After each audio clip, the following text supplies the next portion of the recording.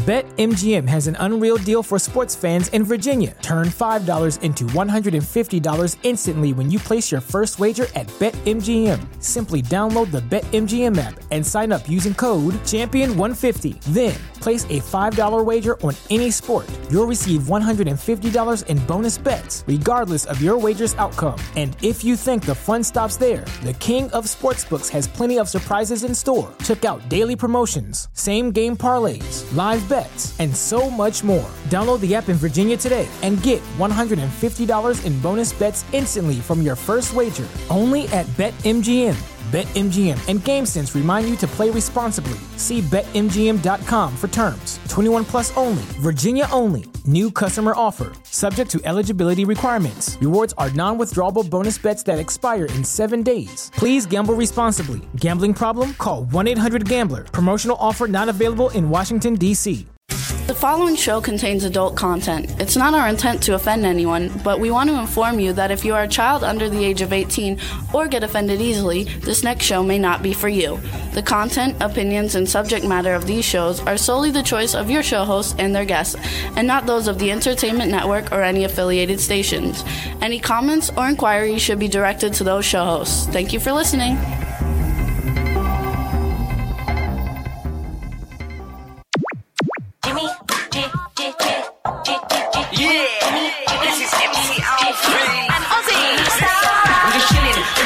Sitting down and designing, why every man never thinking, what are we gonna be wearing? Yo, I'm a Liverpool MC, you can't test me, big up the girls inside the party, let's get down to crazy Jimmy, big up myself and known as Alfie, the one and only, the Turkish MC. Always love the clothes of Jimmy, British punk, yo, what I wanna be, Jimmy Star, new celebrity. We'll take you out to Jimmy Star. Hey ho ho, what's up everybody? Welcome to the Jimmy Star Show with Ron Russell, bringing you the good times in music, fashion, pop culture, and entertainment. We got a fun show for you guys today, plus an update on our fabulous weekend in New York that we're going to do on the second part of the show, because we have a guest on the first part of the show. But before we get started, let's first say hi to our cool, outrageous man about town co-host, Mr. Ron Russell. We who are about to die salute you. This is, I mean, really and truly, we left Manhattan at 2 p.m. We got to Palm Springs at 3 o'clock. 3:30. 3:30 in the morning. Had 1 or 2 hours sleep. Forget about it. This is not, I can't. I don't know how I'm going to do a show today. Besides, I look old. You know, I don't look 23. I look at least 40. Anyway, I'm going to try to perk up and wake up. And oh, look at this. I look like shit. I didn't shave. They took our toothpaste away, so I didn't brush my teeth, so my breath smells. I knocked over 3 people. Yeah, you know you're not allowed to take toothpaste on the airplane. I didn't know that. Because toothpaste can explode. I said, oh, really? Okay. That's interesting. They let me take it on the way over there. Well, the next time you brush your teeth, be careful. Your mouth might explode. But anyway, it was an adventure not to be believed. I wanted to go. No, wait. We're talking about it in the second half. We're not going to talk about it now. I want to talk about that. We have the guest chat room coming too. on. We want to say hi to the chat room. There's lots of people in here. I think Julia is in there. I think that's what that is. Backpack John. Hey, Backpack John is here. Teresa Sabin from Florida. Angela Joseph, who was at the Colorado Horror Festival of Horror or something with Lorraine Landon this weekend. No, horror, not a whore. She was not a whore at a horror festival. A horror festival. There is no such thing as a horror festival. Anyway, we also have Cindy Lady Lake is in the chat room. I don't know. I think I missed some people, but it went by fast, so they'll have to say stuff. Teresa Sabin. Anyway, yes, she was at the Colorado. I don't know what it's shut called. The fuck up and just sit there and smile a little bit. You know, people say I'm very mean to Jimmy. Like one woman wrote, she said, when I watched the show for the first time, I thought Ron Russell was a very mean man. I'm not mean. Jimmy and I just play. You know that, folks. Jimmy and I never fight. Well, I mean, I had to duck a few knives once in a while that he threw at me, at home in the kitchen. But we really don't fight. We just do it for the amusement of everybody. I like to come on. Excuse me, my throat's full of airline dust, New York City dirt, and LA smog. I just like to sometimes get like a tough guy. When I was back in New York, I was with all the wise guys in New Jersey, and I loved it because we're all talking really tough. Hey, fuck you. And I do that, but I'm not a mean person by any means, trust me. And I'm very good to Jimmy. I only beat him up maybe sometimes once a day, twice a day.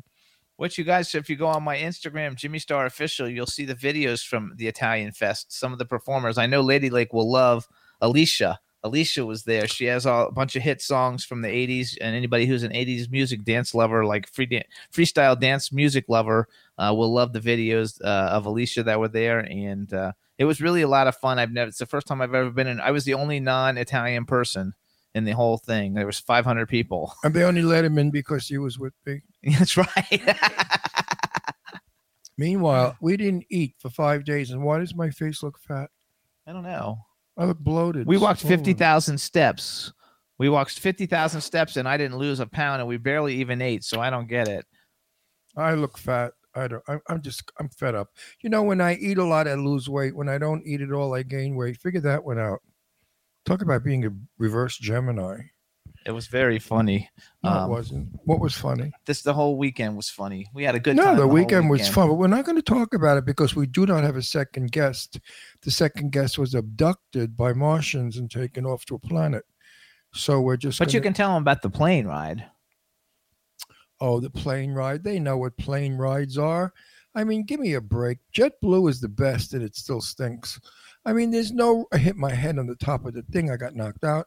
I mean, I couldn't fit. I had to pee 4 times, and the broad on the end was annoyed that she had to get up the grand queen that she was with those fingernails 6 feet long and eyelashes that went to the first class cabin. I never saw such eyelashes in my life. What was she in drag, or she going to go on stage in Vegas? I mean, come on, girls, knock it off. You could put lashes on, but not when they're out 4 and 5 inches. That's a bit stupid. She looked like Elsie the cow. The plane ride over was fabulous. The plane ride back wasn't as fabulous. The plane wasn't as nice. No, it wasn't. And it was crowded. And then when we landed, the fuses blew somewhere in the tower, and they couldn't let us out of the plane. So we had to sit on the tarmac. You want me to tell? I'm going to put this mic right down your throat. No, yeah, I'm talking too. And you're going to gargle. You let me know when you're interrupting. Okay, I'm interrupting. We were stuck on the tarmac for how long, Ron? Oh, excuse me, my finger just flew by. How long were we stuck on the tarmac for? About an hour and a half of torture because we were just 5.5 hours in the air. We took a beautiful Cadillac Escalade taxi from New York City to the airport.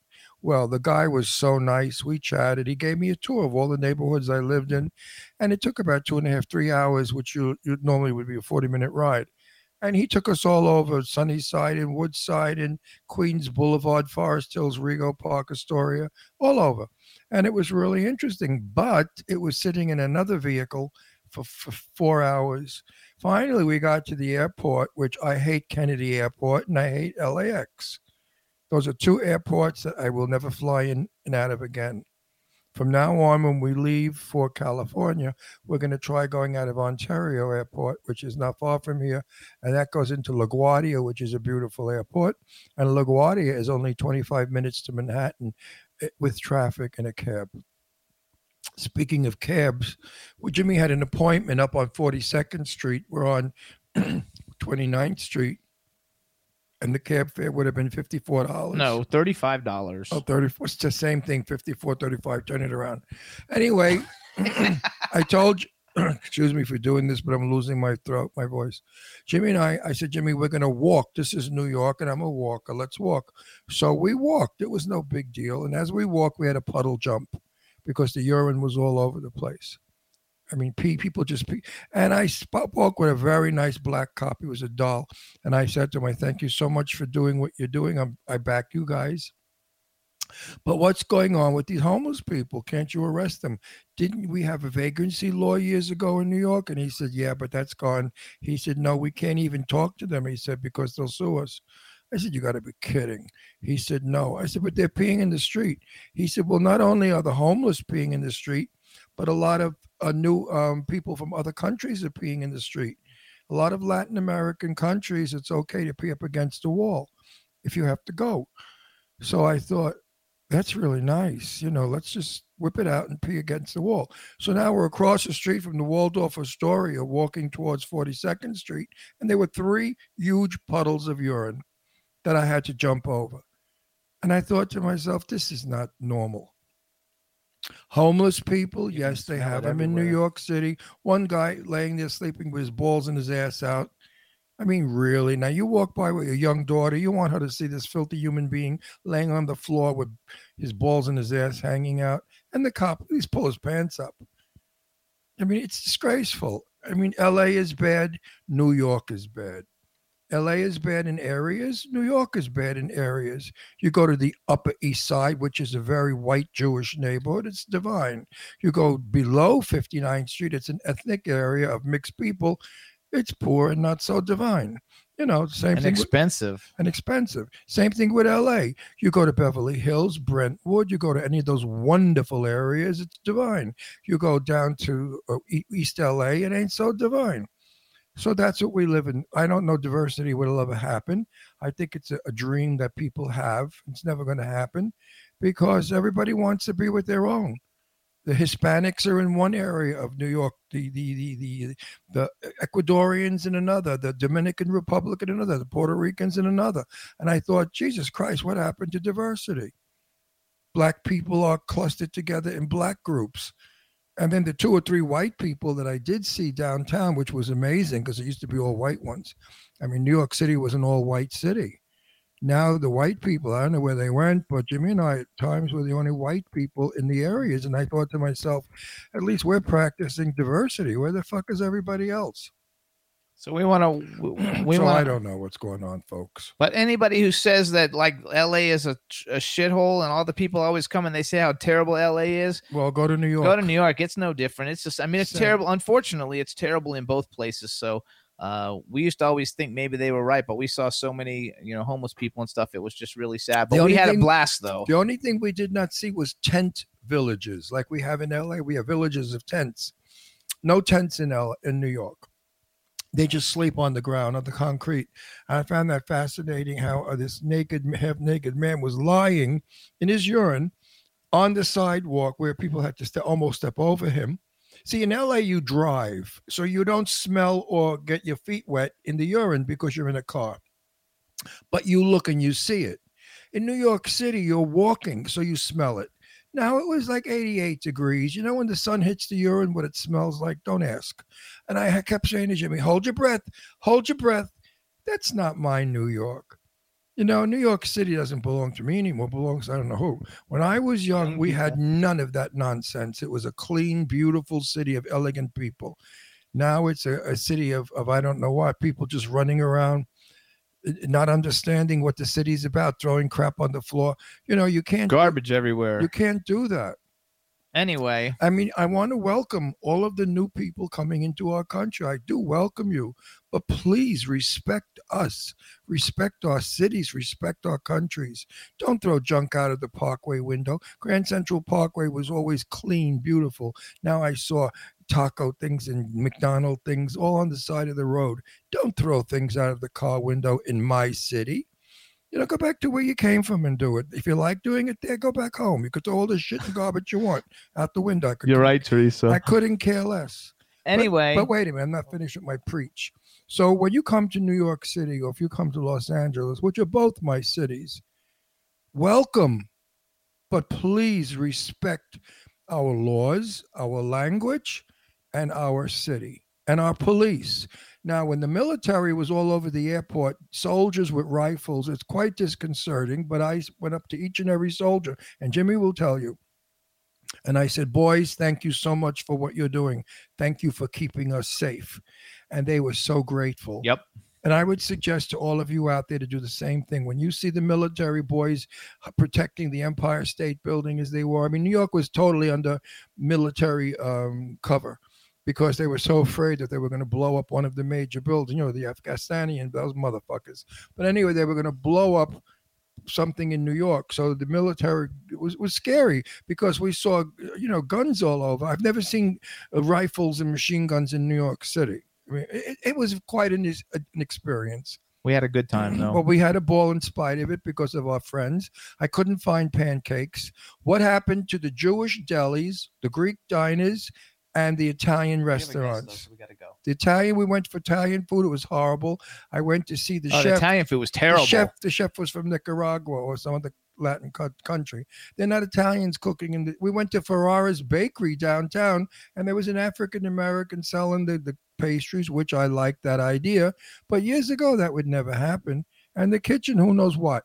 So we're not really getting the ethnic food that we had years ago in New York, cooked by the ethnic people. We ate in Little Italy, and there was no Italians. No Italians. We went to a feast in New Jersey, and it was all Hispanic and black. I think there was just 2 buildings of Italian people. I said, this is an Italian feast. Anyway, we got to go, though, because we got a guest, and we have people I got to say hi to. Let's say hi. We want to say hi. Goddess has joined us in the chat room. Jason Taylor joined us in the chat room. Dave from Stars Now. Dave Hughes has joined us in the chat room. And our guest has joined us in the chat room. So, you guys, we got a great guest for you guys today. David Chokachi, what's up? How are you? You look fabulous. I know. Thank you. How you guys doing? We're good. How are you? I know you. I've seen you around. He went to the Clown Motel premiere with you. Yeah, I know that. I names I stink with. I'm so old. I can't even, like I said, I don't even remember where my tick is when I have to pee. But I think he had a beard, though, then. Did you have a beard? I did for a while, and then I shaved it. I think it was shaved by the time when I saw it. Oh, okay. Yeah, you look fabulous. Yeah, and I remember. I think you were a nice guy. I thought. So hold on, we're gonna do a real intro now that we know we can hear him. We're very tired. Yeah, we just got back from a big event in New York City, and so we got home at 4:00 this morning. So it's very fun. But anyway, you guys, now we want to welcome to the Jimmy Star Show with Ron Russell, the actor who never ages. You know him from Baywatch and about 100 zillion other things. We want to welcome him to the show. So David Chokachi, hello and welcome. Thank you so much, Jimmy and Ron. How you guys doing? We are fabulous. Besides the fact being not tired. Not too hot. You're not going to get a Ron Russell explosive, crazy interview today. You're going to get. He says that now. Well, maybe if I wake up. Yes. But last name, ethnic background. It's an interesting name. Yes. Yeah, Greek, Chinese. No. So believe it or not, my dad was born in the Middle East. Okay. My dad was born in Iraq, and the name was originally like Al Chokachi. And then when he came to this country, Al in Arabic means Mr. So when he came to the United States, you kind of drop the Al and spell it the way I do. But yeah, he was born outside of Baghdad, and my mom has Scandinavian roots. Fabulous. So that's why her mom's from Finland. So you've got milk white and chocolate. You're like me. A little bit. Yeah, that's what makes good looking. But, when I started in the business, they said my name was too ethnic and nobody could ever pronounce it, change it. So I became Russell. Did anybody ever advise you to change your last name to like Smith? No. Hasselhoff tried, but I'm like, no, I'm not changing my name.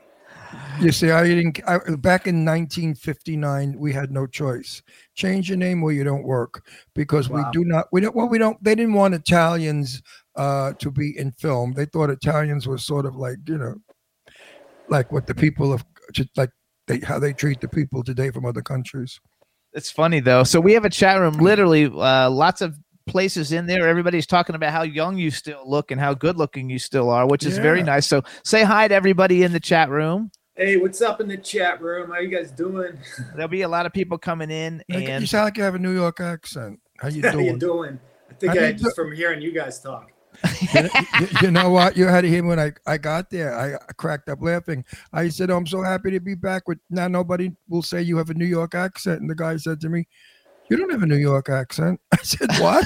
He said, no. He said, maybe a little. I said, well, take me to Brooklyn quick. So it's amazing. Here I have a thick New York accent, and there I have a little accent. So really, are you from New York? No, I'm from it's just a town south of Boston called Plymouth, Massachusetts. Okay, so pack the car. Pack the car. My mom, who's still alive, she has a wicked accent still. It's hilarious. But I kind of got rid of mine when I moved to California. I just I never had it that bad back. Even though I went to college up in Maine, I kind of lost it pretty quickly, which was good because back then they stereotype you as his accent's too strong. We can't use him. I love that though. Well, that's true because they will pick you out. They don't realize that an actor can lose or develop any accent. That's what we do. Yeah. We're called actors. But they'll say, oh, no, well, that guy, he speaks you like you in Case. They'll say, oh, he speaks Bostonian. We can't use him. Well, how about he wants to speak Brooklynese? He'll do that too. He's an actor. Yeah. So I have a question because like everybody in the chat room is talking about your Cody and Baywatch, and it's so funny because like I watched Baywatch, but I actually liked Witchblade and some of the other stuff like a whole lot. Oh yeah. I wasn't all that big of a Baywatch thing, even though I thought David Hasselhoff was cute. But no, Baywatch wasn't really called Chick Watch. But I liked it. I mean, it was such a cool show, and we've met a whole bunch of people from it. But so was Baywatch? I met David years ago. And you know what he said? That he had animals in his house that, I don't know if I should say this. No, don't say it then.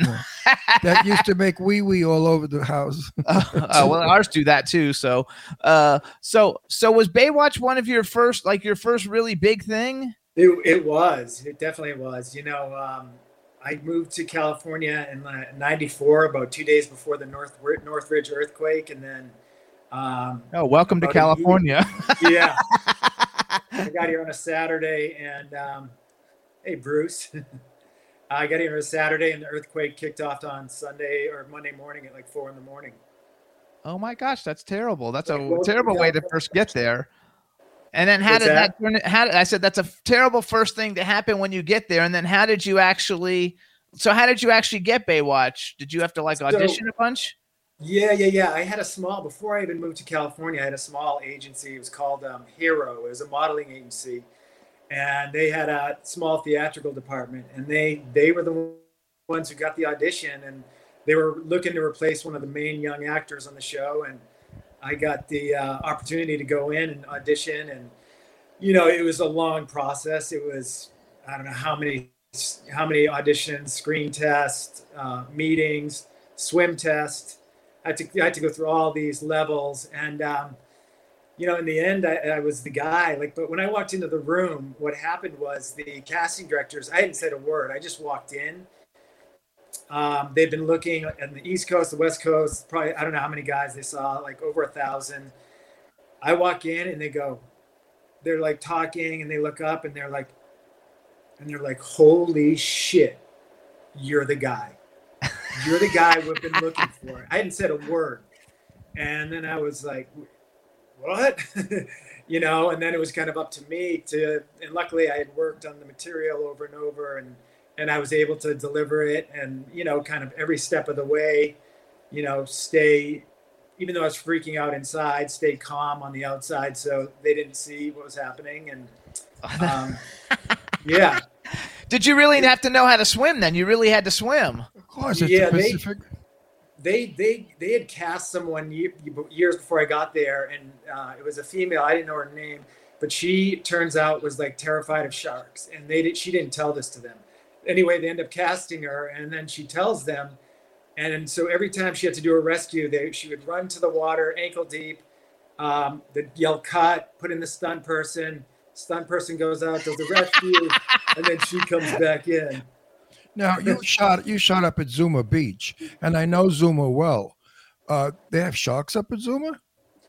They're all up and down the coast. I mean, it's just we don't really see them. There's little babies everywhere, and occasionally they see a bigger one here and there. But I'm a big surfer. I surf out at Point Doom all the time, and I've never seen one. And I've asked all the guys who surf there, and only one guy who's been there surfing there for like 25 years said he saw one large great white at one point, but that was it. And the funny thing is there's all kinds of sea life right there close to shore. There's tons of seals, tons of dolphins. So it could be a place for them to be cruising. Yeah.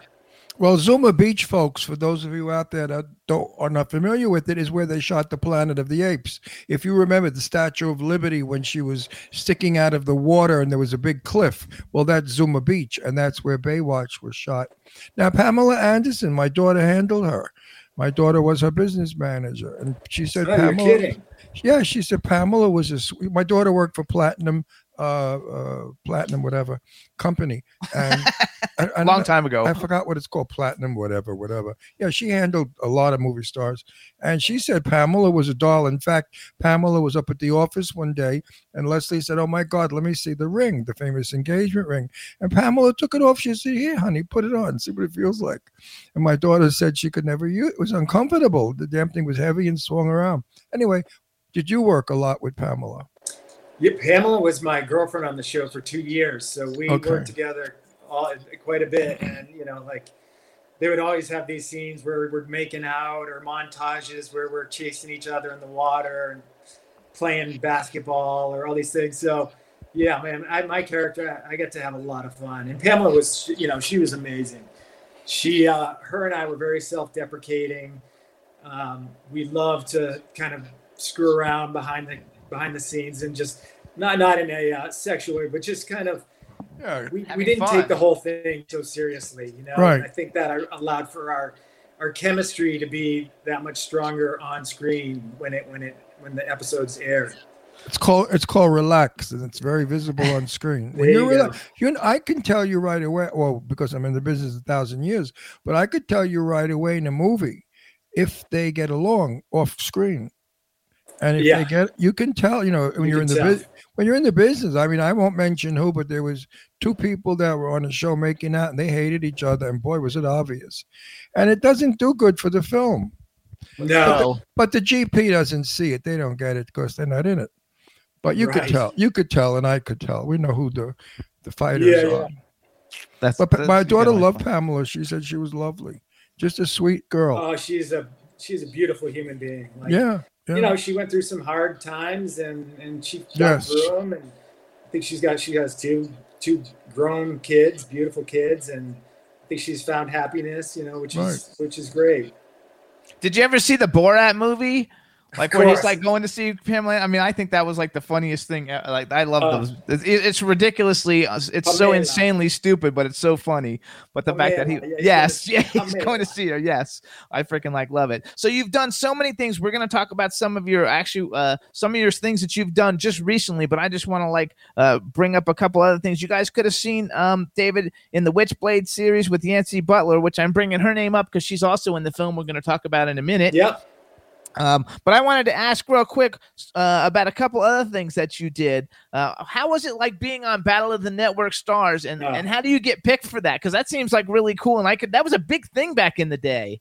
Oh, that was so fun. I couldn't wait. That was just that was one of those beautiful incoming calls that and it's like, hey, do you want to go run around and do all these cool athletic events and get paid a lot of money? Definitely. I got to do that with Parker Stevenson was in it. And he's in the movie that we're talking about in a minute too. Yeah. It's so funny though, because they pick all the pretty muscular people, so everybody gets to see him running around without a shirt. They didn't pick me. They missed me. Because that was such a big deal, and I used to love it when they would do that, and they would have all the celebrities, battling against each other. I thought it was so much fun. And then another thing, which I didn't even realize it was you, and I watched it when it came out. Because now we live in Palm Springs, but the Christmas in Palm Springs movie with Patrick Muldoon and Dina Meyer and Ian Ziering and Aaron Gray, I didn't even know that was you in it. So now when it comes on this Christmas, I got to watch it again. That movie was that movie was such a lie. You have to live in Palm Springs. Thursday, tomorrow is going to be 111. In Palm Springs? Yeah, it's freaking hot still. At this time of year, which global warming is happening, folks. We never have this time of year 111. It's usually 90, cool down to 90, 100, 99 or 100. So my last thing before we start talking about the new films is, so you haven't typecast yourself, which I find to be really cool because unfortunately a lot of people get typecast. You're doing family films, Christmas films, dog films, horror films, dramas. I mean, you've done something of everything. And was that a conscientious decision on your part, or was that just what was given to you and you picked the ones you liked, or how did that actually come about that you didn't get pigeonholed to only do one thing? It's kind of a mixed bag of how it works. A lot of times for some of these movies you get offered them, so they're just it's mainly like, do you like the story, and do you like how much they want to pay you to be an actor in this movie, and then other ones, like the like Witchblade was a big auditioning process where I had to do a network test and then do a studio test. You know, when they're bigger shows, it basically, you really have to go fight for those. I did another TV show called Beyond the Break that we shot in Hawaii, and that one I had to go in multiple times to fight for the role. Yeah, and then, you know, it's kind of where you are, where you're at as a human being in the time. If you kind of can relate to the material, or sometimes, in all honesty, as actors, we're just, you know, we go crazy in between jobs and we just want to work. So maybe that's why I was doing the dog movie at the time. You're like, yeah, I'll go do a talking dog movie. Who cares? You know, you just want to be on set. And you have to keep yourself working. Otherwise you get stale, as we say. Yes. You know, years ago, 50 years ago, I'm in the business 64 years. I'm 81. So I came into business 64 years ago. There were half the amount of actors there are today. Probably and less double even. the amount of roles to do. So Really? getting an, I mean, I played with Sophia Loren and Tab Hunter in a movie, Please, when I was 19, my first movie. Who gets a break like that? Nobody. Back in 1959, you could. Try it today. There'll be 3,000 guys stabbing you, shooting you, At least. you know, beating the shit out of you so you couldn't get to the audition. So I find that today I get work now because I'm ancient. Every time they need an old bag, they And say, you're 81? 81, yeah. You don't look like, you look way younger than that. Well, everybody tells him. Thank you. If you want to have dinner and pick out China, I'm ready. But seriously, when they want an old bag, they hire me. I get more work. I got 6 movies lined up. I got 3 out right now. When in my career did that ever happen? So I'm telling you to look forward to this. Stay attractive. When you're 80, you'll still be working. Because we need diversity, and we are now, old bags are considered diverse people.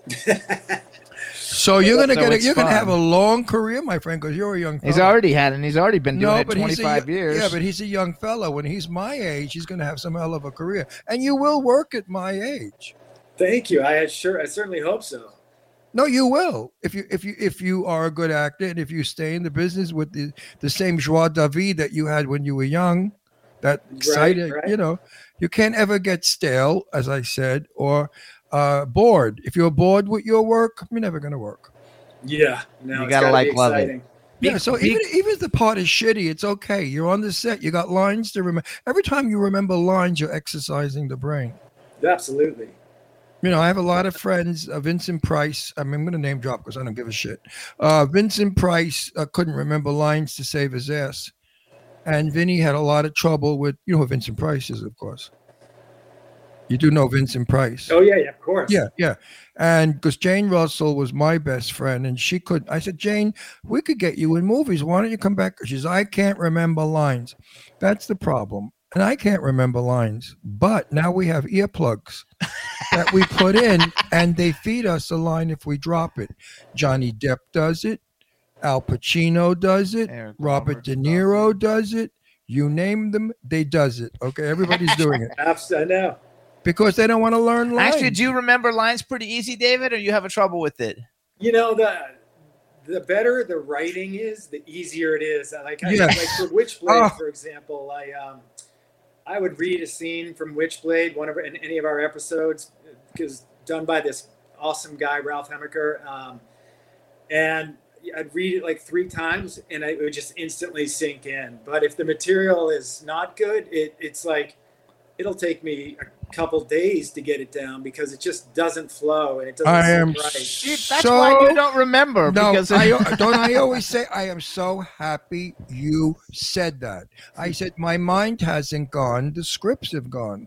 Because years ago, I could have 3, 4, 5, 7 pages and the grammar was correct and the same sentences had structure. And they made sense. And they made sense. And I understood what the writer was saying. And it was character development. Now they throw a script at me. And the guy's got demsies and does and yo. What the fuck are they talking about? And you're right. You are 110% right. If the script is right, it's a snap. Yep. I agree with you. All right, so here's what we're going to do. First, we want to welcome in everybody in the chat room. Bruce Reisman, he was on our show a couple of months ago. He's in the chat room. He's actually the writer and director of the film that we're going to talk about now with David. The name of the film is called Last Call in the Doghouse. That's a It good was title. written and directed by Bruce Reisman. And when we had Bruce on, we couldn't play the trailer for it, but we're going to talk about it for a second. And we've worked it out that we think we can play the trailers and music and stuff now without getting shut Jimmy down. is a genius. Jimmy figured it out, and he's screwing everybody because he does it now, and nobody can stop him. We had a problem for 2 years. We couldn't play it. YouTube, because we're live. Wait, let me explain it. We couldn't play music either. We had famous people on, the greatest singers in the world, and we couldn't play their music because YouTube would shut it down. They threw us off the bastards. YouTube, because we're live on YouTube. Right now we're live on YouTube and at like 6 other platforms. Over 5 million people are looking at you, so make sure you have no lettuce on your teeth with a smile. So here, you guys. What I'm going to do is I'm going to read a little synopsis that I took off of IMDb for Last Call in the Doghouse. Then we're going to let David actually introduce the trailer, and we're going to play the trailer so everybody sees it. That way they get a little glimpse of what we're talking about before we start talking about it. Sure. All right, so Last Call in the Doghouse. It's written by and directed by Bruce Reisman. Is it Reisman or Reisman? Reisman. Okay, Reisman. Sorry, Bruce. Bruce Reisman. Sorry about that, Bruce. I should have remembered that. The Doghouse is a legendary New York dive bar owned by an extraordinary family. What kind of bar? Dive bar. Dive? Yeah. Enunciate, darling. Dive bar. They got it. Owned by an extraordinary family. 3 people from different backgrounds enter at closing time on separate nights, carrying the world on their shoulders. But by the time each of them leaves after last call, their souls are saved while 2 of them realize how connected they are. We'll talk about the cast and everything after we have David introduce the trailer. And Roxy, you ready with the trailer? I hope, right? It sounds like a good film. Yeah, it's good. It's fantastic. Ready All when right. you are. All right, David, rock and roll. Introduce it for us. Last Call in the Doghouse is a phenomenal film about these characters who work in a bar, and they all happen to be, I play Dog, who happens to be God himself, and my son is Jess, who's Jesus, and then my other son is Mo, who's Moses, and these characters will come into our bar. It's almost like the bar is a beacon that draws them in, and the characters that come in have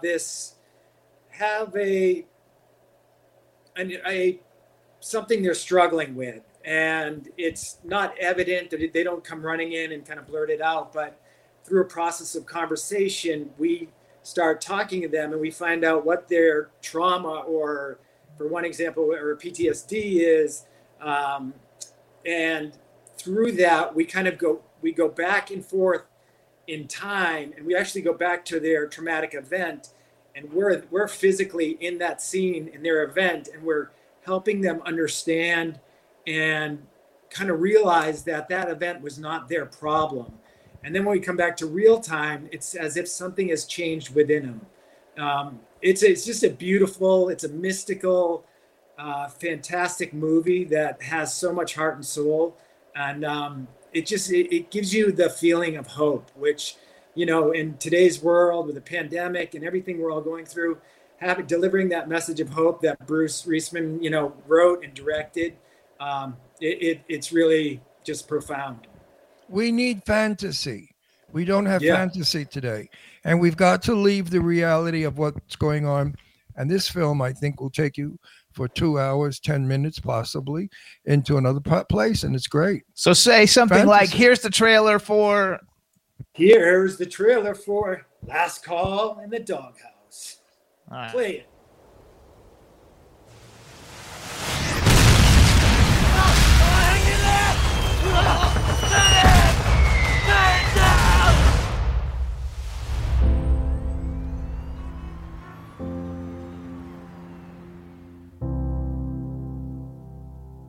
You really ignore me when I'm speaking directly to you? Look, you get disability. What are you doing living on the streets? I'm going to go to sleep and not wake up. It's 2:30. Last call. Come in with me. I do their books. This is the best bar in New York. Been around for decades. Original owners. Everyone's family. All right, last call coming up. Again? There's the door. Do I know you? 54 below. A couple years back. I was doing a lot of shit back then. You could have met God.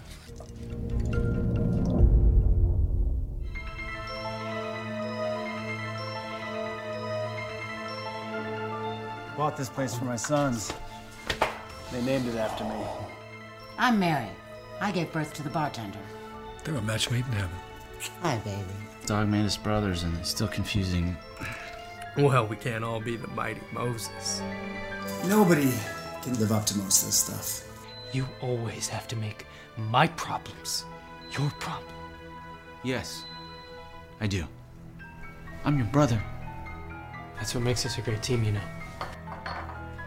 For better or worse. These are two of the bravest souls I have ever met.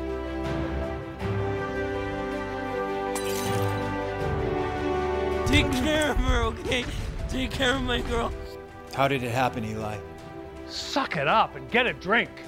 He left me. That was a lie, and we all knew it. It's a bad night to call me out. I'm not akin to cruelty. A single act or lots of it. When we do good deeds, we shouldn't sound trumpets for ourselves, like the hypocrites do in the streets. The memory plays a few tricks sometimes. You understand?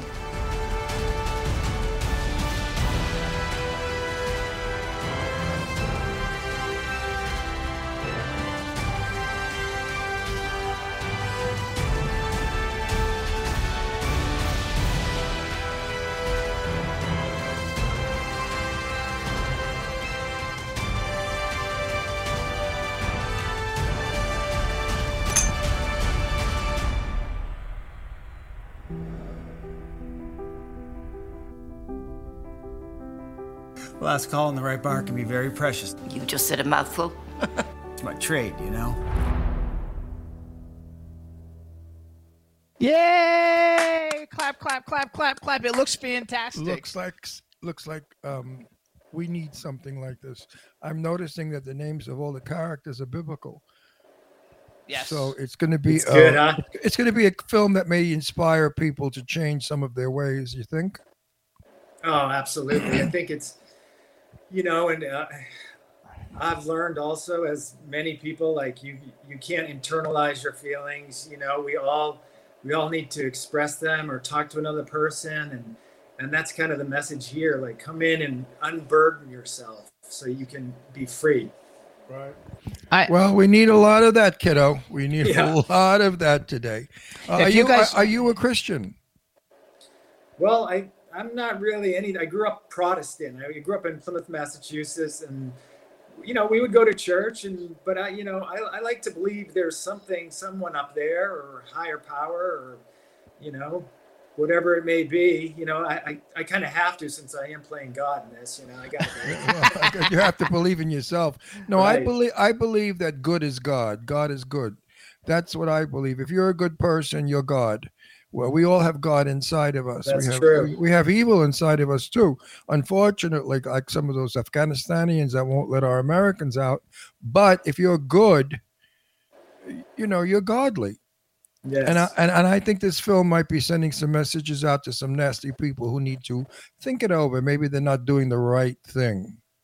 So Very hang on. true. I want to interrupt. So first of all, you guys, this movie is streaming only on StonyPointEntertainment.com. So if you want to watch this movie, and you do want to watch it because it's a phenomenal movie, I want to watch it. You have to go to I don't watch everything. StonyPoint-Entertainment.com. There's a couple movies up there that are really good. There's Behind the Curtain, Adam Jacobs, and As Long as I'm Famous, Real Secrets of the Golden Age, which we'll talk about also in a minute, that David also stars in. What I got out of this film is I might, for once in a long time, I might be seeing a movie that has a story. Wouldn't that be nice for a change? Instead of just blowing them up and killing. A beginning, a middle, and an end. And I think I can. When can I see this, Jim? It's also on Amazon, you guys. Wait, hang on. Wait. Amazon. I'm not going to ask you. I'm going to ask God the Star. When can I see your work? It's on Amazon. So you're repeating Jimmy now? What are you, stupid? You guys, you can get it on Amazon Prime. Really. Now, listen. we have a lot of people my age out there that say, what in the hell is he talking about Amazon in a boat in the jungle? No, tell us how to see your movie specifically and easily. So you go to the streaming platform called Amazon Prime Video, and you could just type in the search bar, Last Call in the Doghouse, and it's right there. And if you can't do that, get your grandson to do it or your granddaughter, Exactly. or just get somebody that's young that knows how to do it. But I would suggest that all my older fans who are watching our show watch this. I think it might make us feel a little easier about being closer to the end. So also then you guys, so listen, if you saw in there, so I think Adam Jacobs, was he Moses? Yes. So Adam Jacobs, you guys, he was on our show a couple of weeks ago. Actually, I got probably like 2 months ago. And he's a huge Broadway star. Parker was on our show. No, too. we've never had Parker on the show. You sure? I thought we had. But here's some of the people in it. Judy, how do you pronounce Judy's last name correctly? Do you know? Geeson? Okay, she's been in a ton of stuff, you guys. Yancey Butler, Julian Curtis, Parker Stevenson, Aaron Forrest, who's in a bunch of other movies with you. I noticed on IMDb. Amazing. Amanda Grace, Adam Jacobs. So it's got a really great cast. It's got a really great story, and I love that it's not a bounce camera. They're still shots, so I don't get nauseous watching. And the sound is good, and everybody's enunciating, so I don't have to listen to Marlon Brando. Oh, even Dave Hughes is saying Judy's a great English actress. These are points that are so important to older audiences. The young filmmakers, they make it where they don't realize that half of us can't hear, and we need, where that you have to satisfy everybody. And I think this film is clear-cut good. Judy Geeson was in To Soar with Love with Sidney Poitier in 1967. That's quite a movie. Yeah, that's quite a movie. And so I want to know what it was like, because I've actually talked to lots of different people who've worked with Bruce Reisman, since I messed up his name earlier. Tell us, how was it working with Bruce? Because I heard he's phenomenal to work with, and he's an actor's director. He is. I've known him for many, many years. We've worked together on a few different films. We did As Long as I'm Famous. He has the sequel to Last Call in the Doghouse that's actually in pre-production right now as we speak. And he's a huge theater buff, musical buff. He grew up in that time frame. He loves rehearsal. Wait, back it up. What was the word you just said? I heard rehearsal. That word. Oh, what is that exactly? Something we don't do anymore. No, and I hate it. I hate it. Anyway, he's just a beautiful human being and a very gifted writer, director. And like you said, he really makes you on set feel comfortable. You can do your own thing, but in rehearsals, we play with all kinds of ranges. And then by the time we put the cameras up, even though I was opposed to the rehearsal in the beginning, I loved it. By the time after the first day, I was like, let's do this more. I was way into it. You were opposed to a rehearsal? Well, it was... I beg. Put the camera up and see what happens. No. I beg for a rehearsal because the chemistry doesn't work unless you warm it up a little bit. Right. True. Oh no. No rehearsal time. That's just the way it is. No, you can rehearse fast. Wait. I have a question about that then, because I know you do a lot of cool indie films. Back when you were doing network stuff, did they rehearse? Like, did you rehearse on Baywatch and all those shows, or no? No, you get on set, you run it a few times, you block it, you shoot it. Okay. So years ago, some of you would do table readings on, like Witchblade would do table readings. I did table readings and I did rehearsals, and then we did one rehearsal before the shoot. And these were very big movie stars I worked with. They weren't kids; they were pros. Like the Betty Davis people. You know what I mean? They knew their shit, but they insisted on a rehearsal. They wanted to see what the other jerk is going to do and how they're going to do it. No. He does films and he's like, where are my marks and stuff? And there are no marks. Where do I go? Just walk over there someplace. The camera will follow you. I asked one time, where's my key light? They said, what's that? I said, okay, who's shooting this film? Mahatma Gandhi? Right. But anyway, I wanted to say something. I saw two guys, Jimmy and I are both married. We're celebrating our 10th year wedding anniversary in October. And I'm happy to see that your film shows two men getting married, Jewish men getting married, breaking the glass. And that makes me very happy. So, Bruce actually wrote. Cool. Bruce wrote, David's not used to rehearsal because the business has changed so much. We rehearsed yesterday for the sequel, and it was great. No, but you know what? I rehearsed with Angie Stevens. Oh, my God, Angie Stevenson, one of the sexiest, most gorgeous women in the world. We went off to a dark corner, and people were starting to whisper. And I said, cut it out, you filthy-minded people. We're rehearsing. Angie and I ran our lines together. And then I said to her, listen, why don't we do this? She said, yeah, Ron, let's do that. And when we shot it, it was wonderful. It was better than anybody else's work because we had ironed it out on our own. Do you do that? Do you pull people over? Like Pamela, did you get her in the dark corner and say, let's rehearse? Oh, of course. I mean, that part goes without saying, especially if you have any time before, they're ready to block. I was always one to say, let's run this. Let's run it as many times as we can before, because we don't get the allotted time we need. So you gotta make the most of your time on set. Well, I find when I have to deliver a line that's really tough, because I do a lot of tough lines, they write them for me. And with women, it can almost come off like I'm a macho guy beating up a woman. And I don't like that.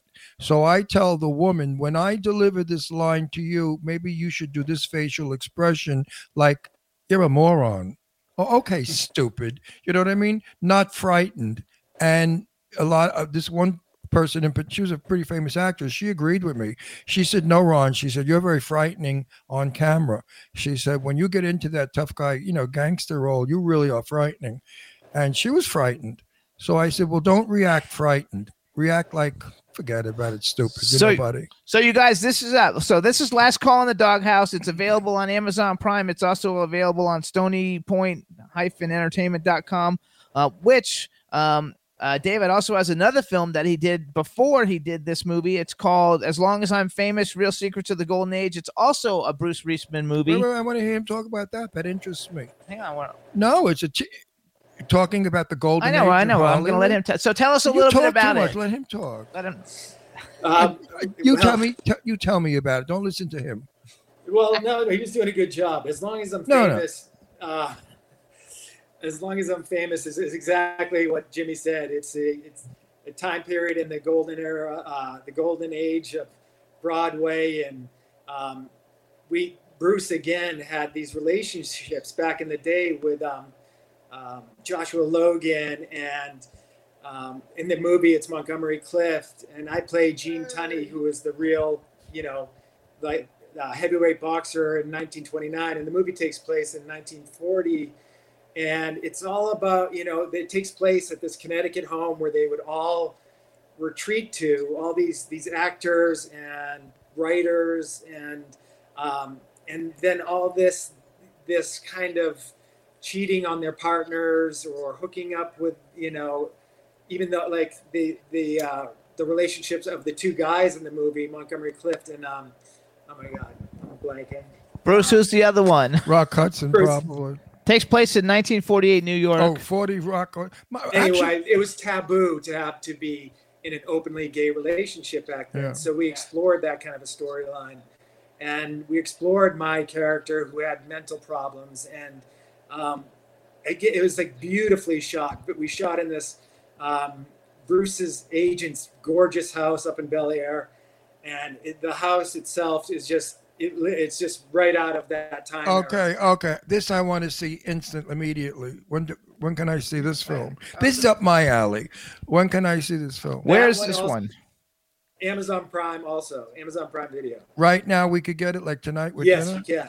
Okay, we're watching. Actually, you'll like this because you know who's in it. So Michael Pare is in it. Oh, I know Michael. I know Michael Michael. I know Michael 100 Pare years ago. Tracy Nelson, who's in tons of stuff in like the 80s. Also Montgomery Clift and everybody else you're going to name it. People. Eric Lutz plays Richard Rogers. Aaron Forrest, who's also in Last Call of the Doghouse, in the Doghouse, plays Sid. Sidney Lumet. That's who. He's Sidney Lumet. Yes, Sidney Lumet. That's who directed me in That Kind of Woman. Could you believe it?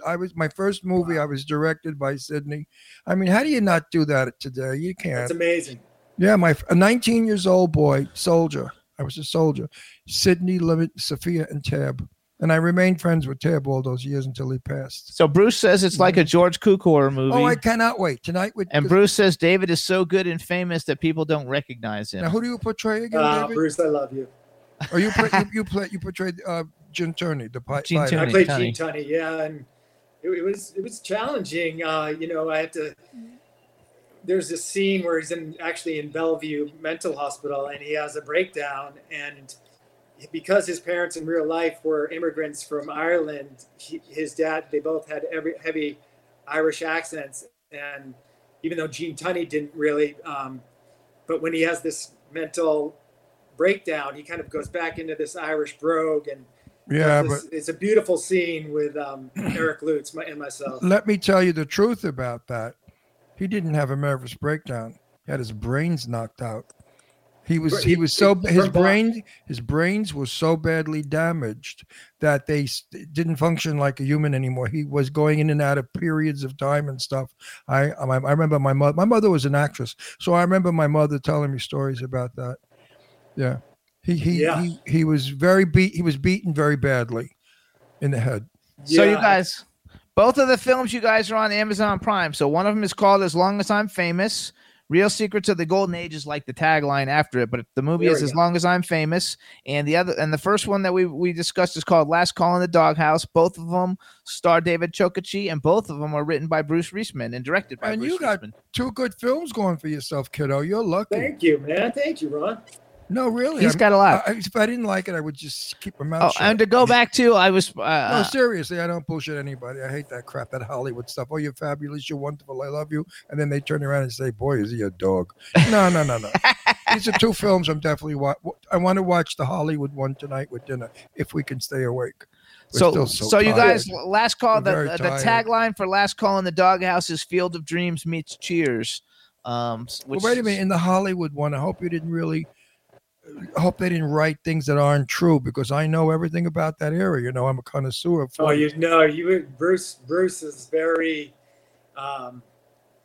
he's very articulate, focused about that.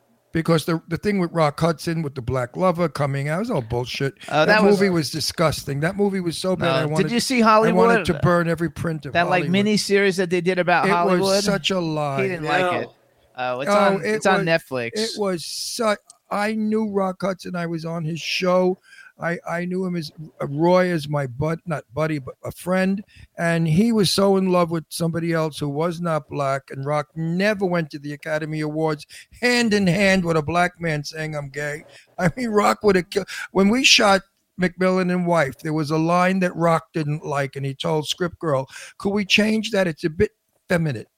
Okay, that's how he protected his gayness. He never would make a gay move or a gay gesture. If he did, he said, tell me, I want to reshoot it. And he's going to walk in the Academy Awards with a black lover and say, I'm gay? Get the fuck out of here. Did you see what Bruce just said about everything and every incident? And As Long as I'm Famous is real, told to him personally. Good, Bruce, because I'm watching and I know hey, that's my time. You talked with Bruce about that when he was on the show. He was on our show, Bruce. When was Bruce on our show? With Jacobs. I remember with him. Adam Jacobs. We had a little bit of trouble with the Wi-Fi, but yes you loved it. I loved him. What are you talking about? He's my pal. Yes. No, he's all about my era. That's 40s and 50s is my era. Are you kidding? So we okay. Now I'm gonna really love the film. You're gonna love it. So I have a couple of. So everybody, Amazon Prime, Last Call in the Doghouse, and As Long as I'm Famous. I want to do a bucket list question. This is something I like to ask all the famous actors. And you're a good actor, so you're gonna make the film quality. Thank you. No, appreciate that. Did you have to learn to box? Moves, jumps, and stuff? Well, we did. We rehearsed actually in my house for days. We rehearsed in the pouring rain, and Aaron Fours, he directed all the boxing, and it was Gavin Adams, Aaron, and myself over and over. And then we took it to the stage where we had rehearsals. So to get that boxing down, it took a lot, but it looks amazing. And Bruce had it switch between color and black and white, and it's I love very, that. I love that. dynamic effect. Now, how tall are you? Me, 5'10". Okay, so you're perfect height because Johnny was about that height. Yeah, it's perfect. And you're a lightweight body. Yeah, that was the only thing I couldn't do. Bruce is like, you got to gain like 30 pounds, and I was like, what, man, I can't. If I gain 30 pounds, Hang out with me for a week. I'll get you 30 pounds. Okay.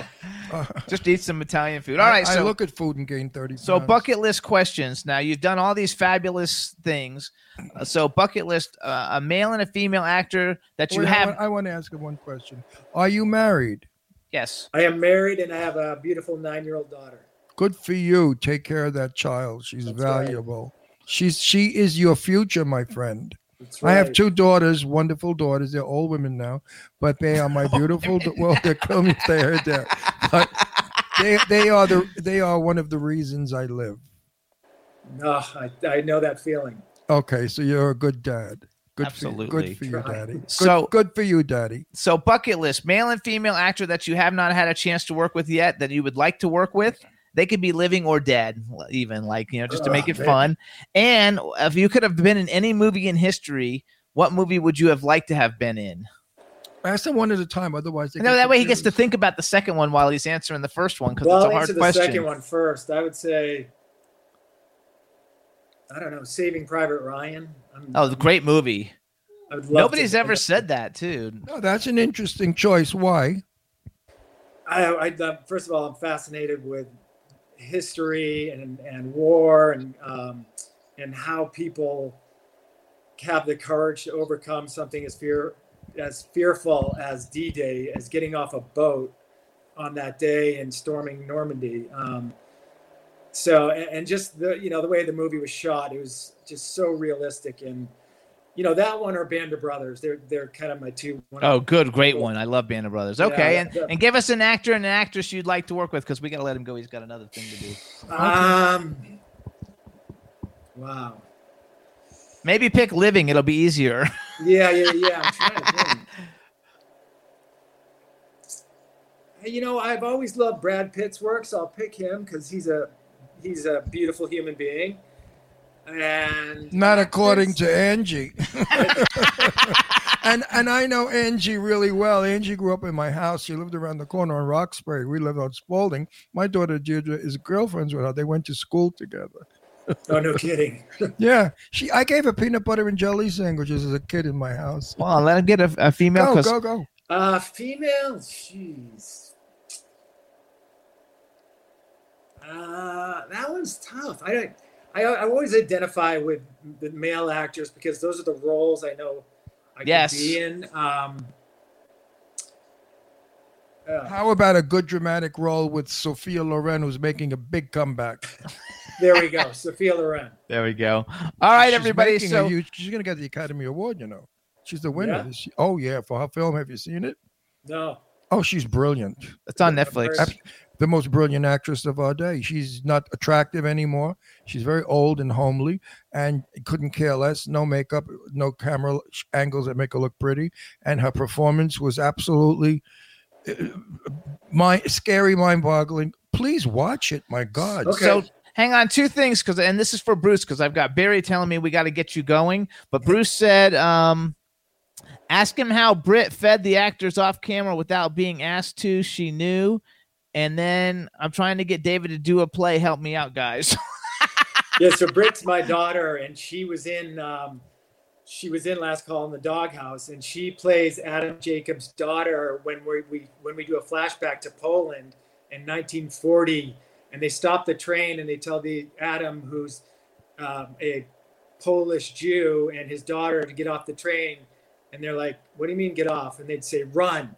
And they're going to target practice on Adam and my daughter. Anyway, it's a great scene because we come in and I end up grabbing my daughter and yanking her out of there. We're playing these rebels who are trying to fight against the Nazis, and so that was a really cool moment. And what was the other one? He wants you to star in a play. I'm ready, Bruce. I think I'm actually finally ready. Okay, there you heard it. And 5 million witnesses, Bruce. Bring it. All right, so you guys can follow David Chokachi on Instagram. He's the real David Chokachi. Chokachi is Chokachi. On Twitter, he's the real Chokachi. And we want to thank you for coming on the show. We so appreciate it. And good luck with everything. If you've got anything you ever want to promote, let us know. And everybody, go to Amazon Prime and check out Last Call in the Doghouse and As Long as I'm Famous. And Dave, thank you for a nice interview. Oh, Jimmy, Ron, you're a nice guy. You guys are amazing. It's so easy, and you make it super fun.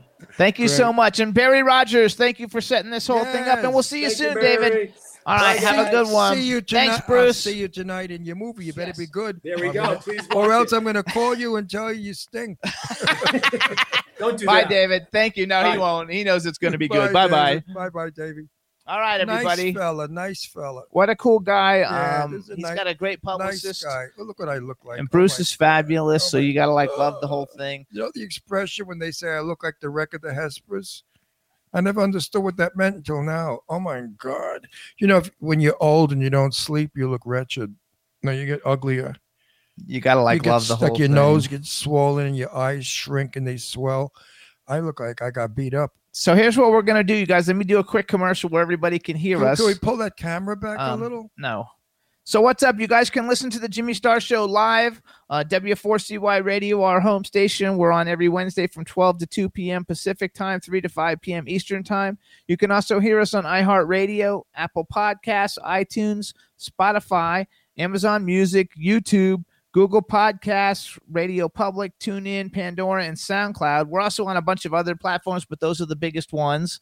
And we want to thank everybody in the chat room. I think some other people joined us, but I'm not sure who. If I forgot you, I'm sorry because there's so much going on. But B. Claudia is with us, and I don't know if I said hi to B earlier. So hello, B. We love you. Yay.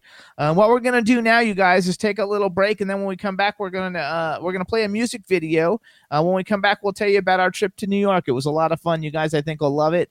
And we also want to welcome Jason Taylor. The Three Geeks podcast is joined us. So I think he's Three Geeks podcast. If he's not, I'm sorry. I fucked it up. I'm tired. And so what we're going to do now is play Special Day is the name of the song. The artist's name is John Butcher. B. Claudia is a big, what do you call it? A big promoter of this. She loves this song. It's a fabulous song. It's really, really good. So Roxy, you got it ready to go? I'm sure she does. Yep, I got it ready. All right, everybody. So check it out. This is off the brand new album, Special Day. It's the first single. The name of it is Special Day by John Butcher, Grammy nominee. Enjoy.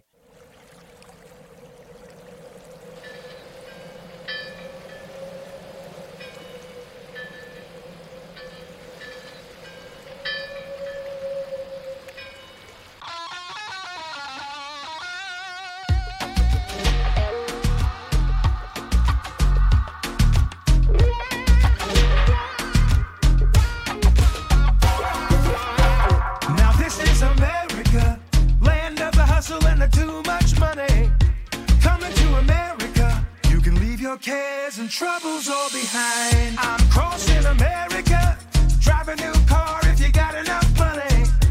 Rockin' America, it's what the people do. And Mama always said, I am the vessel, this is your special. This is your special. And Mama always said, I am the vessel, this is your special.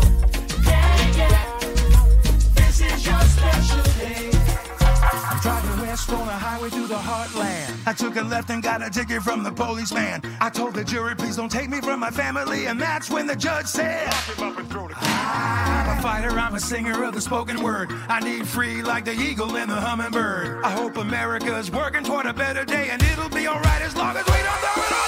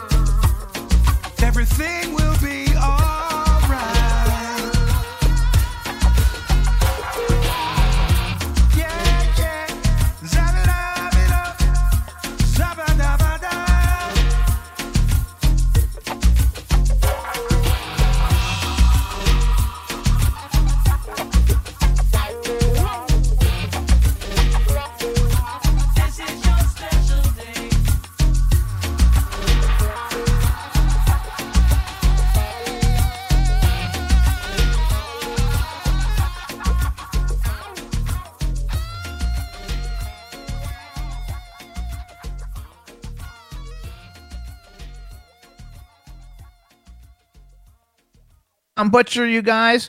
We actually, he performed this weekend at the Soho Johnny Celebrity Benefit Concert Gala at Roomy Event Space on Saturday for 911. He was one of the performers, so we got to actually meet him after we've had interviewed him on the show. He was super cool. We met him and his wife and his producer and his wife and her wife and his wife, and it was awesome. So the whole thing was great. So now we're going to tell you a little bit about our weekend. Because it was really a lot of fun. And one of the people that I enjoyed the most was the girl that we had on the week before, Creisha Turner, you guys, the girl who was in all the music videos and is a movie star and 4-time Juno Award nominee, more beautiful in person than she was on screen, and the nicest girl ever. We had such a good time with her. It wasn't even funny. Oh, everybody's saying hi to Astro. You want to hold him up to this thing? There's Astro. Hey. Ron missed Astro so much. There was a little lady with a dog sitting next to us on the plane going over there, and it made Ron almost cry because she had her dog and Astro was at home. So he was so excited to get home to Astro yesterday. Absolutely. Absolutely. He hasn't left my side. He slept with me, pressing his body against me. He hasn't stopped kissing me, moaning and groaning when I hug him. He really loves me and I love him, and he misses me so much. I'm going to have to take him with me. So I inquired, you have to buy a baby ticket, you know what a child would cost for round trip, and then you have to keep him confined to a case. Okay, so we have to get a case and get him used to being in it to see if he could do it. The only thing is, when I go to events and stuff, I can't leave him in the hotel room alone because he'll cry. He'll be frightened. So really and truly, having a little pet like this is heavenly, but not at times, heartbreaking. I don't like leaving him, especially these dogs are very high strung and sensitive. They could flip out. So tell everybody, what did you think of Creisha Turner? Besides the fact that you couldn't remember her name. We got great pictures with her, by the way. She's fabulous. My thrill was Kim Sledge. No, but first tell them about Creisha, because she was on our show. I did Creisha. What more do you want to say? Did you like her? Was she nice? Did you think she was pretty? Of course. I please. Jimmy, I'm tired. Don't suck us like this, Mike. I'll put it right up your ass, and you'll never know what it. Well, you may love that. But she was so cool, you guys. She's a doll. She's sweet. She's beautiful in person. One of the best performances of the night. And she was very, very respectful of me and very, very caring of me, and I really like her a lot. And then one of her invited guests that she brought was Mario Van Peebles. You guys know him from the Ali movie in New Jack City and a bunch of other things. He's a super famous actor, and he was very, very cool. He showed up in a cowboy hat, so we got to meet him and talk with him. And then Kim Sledge stayed in our hotel, and so we got to see her in the hotel. And that's what I was going to talk about. Go ahead. Go for it. Mariconetta. Well, go. I mean, you want to cut into my little shit? Go. I know Kathy Sledge. Now I know Kim Sledge. They are the loveliest of lovely women. Women should learn from them. So I asked Kathy when I interviewed her years ago, how did you get to be so lovely? She said, our mother. We had a mother who taught us the right thing. Now, being with Kim all that time, Kim Sledge, she told me the same thing. So I said, you should write a script. And Kim said, we have a script. I said, well, Jimmy, I think has the people that can maybe fund your movie. And we could see the life story of Sister Sledge. And I've got to tell you, the mother sounds like a saint. She raised them to be the most respectful, lovely, no racism, no hate, no nothing. They're just beautiful, two of the most beautiful people I've ever met in my life, and I love both of them very much. But Kim, I really got close with. She gave you a CD. Oh, and what she wrote in the CD was just phenomenal. I mean, just the most beautiful sentiment she wrote for me. Beautiful. So while we were there, Kim's daughter came another beauty. And she is like a young Kim Sledge. And she's a singer and a model, and she was gorgeous. Same class, same elegance, same well-bred person. These people are just beautiful people. Oh, we didn't welcome Pat Grant either. Pat Grant joined us from Canada. Get this fly off my cup. Get out of here. The fly would get off my cup. We have a fly. That's funny. The fly wouldn't leave my cup. I almost drank the fly. On the if you go on my Instagram, you guys, we still have more pictures that we haven't put up yet. But if you go on my Instagram, there's one video of Creisha Turner and I while Kim Sledge is singing, and then there's another video where Kim is on stage and Kim's daughter is on stage, and all of us are on stage, and we're singing what's the name of the song? Don't Stop Believing. And it's everybody who was a singer in the place that was still there at the end of the show. They're all singing, and in the background, it's Joey Belladonna, who is actually doing the big high vocals because he's also in a Journey tribute band. And so he's like singing, and I have got a bunch of video of him, like, so because he was hiding behind everybody, but he was the voice that you really heard. Everybody wanted to know who was singing. It was really him. His wife is Krista. Absolute gem. Krista and I got along so well. We became best friends the whole time that the days that we were together. I hung out with, what's his name? The first name? Joey. I hung out with Joey and his wife, Krista. Even when we went to the after party up at the penthouse apartment, we hung out and we sang together. It was a fabulous event. For those of you I can't even speak.